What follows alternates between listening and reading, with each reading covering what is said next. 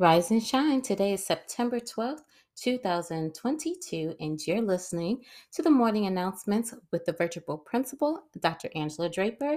And I am so glad that you are back and ready to rock and roll for another week of this 21-day Less Stress, More Balance challenge. So, let's dive right into the challenge for today.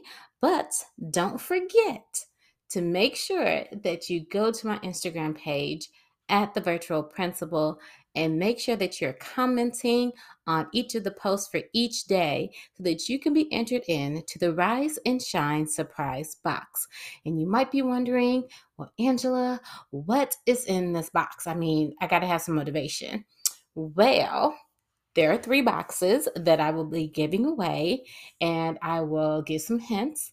There is one book. There are three personalized items, and they all revolve around Rise and Shine. So I can't wait to share them with you. Let's get into day 7.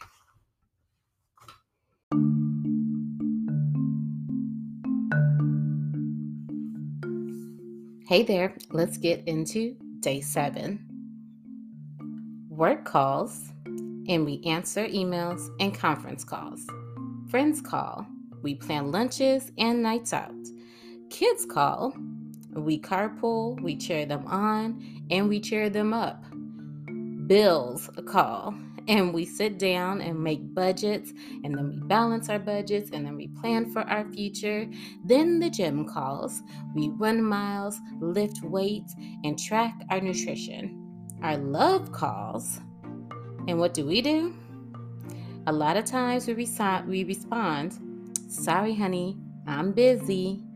They call again. Do you answer the phone the second time, or do you let it go to the missed calls because they must know how busy you are and how you feel? They know you love them, right? When it comes to having less stress and more balance, love is like a lightning bolt. It is the thing that attracts more balance. But love doesn't always say, love does. I'm going to repeat that. Love doesn't always say, love does. So today's less stress, more balance is to take 45 seconds to show those we love most how important they are. Whether it's a simple embrace, eye contact, or a few sincere words, don't assume those you love know how you feel, because love is the one thing that always wins. I must say, I am guilty of this. I will, text my husband and say, on a call, or I'll call you back, or something like that. And I even do this to my own parents. I know. It is bad. It is bad because in my head, I'm like, my parents know what I do for a living, and they know that I'm busy, and they know that sometimes I just don't want to talk because my head is just overwhelmed. But the reality is, do they really know how much you love them?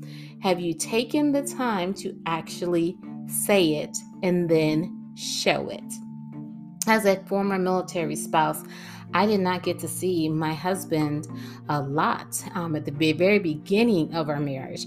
We lived in 2 different states, and, I just assumed, he would be okay with the different type of jobs I had because I was getting promotions early in our marriage, and the demands of the job changed, and so he was used to a specific routine of me calling at a certain time.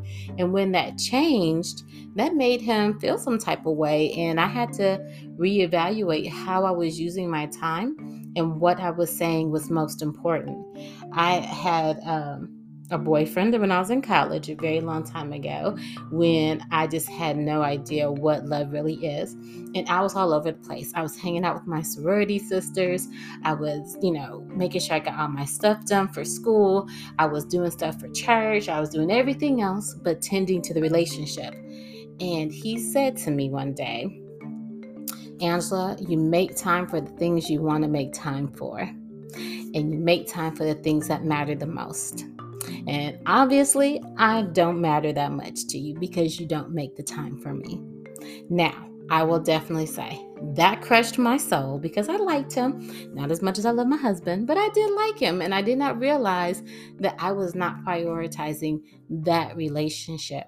So, in order to maintain a less stress, more balanced relationship, take this time today to take that 45 seconds to show that person you love. It could be a spouse, it could be a sibling, it could be a parent, whatever your most important relationship is.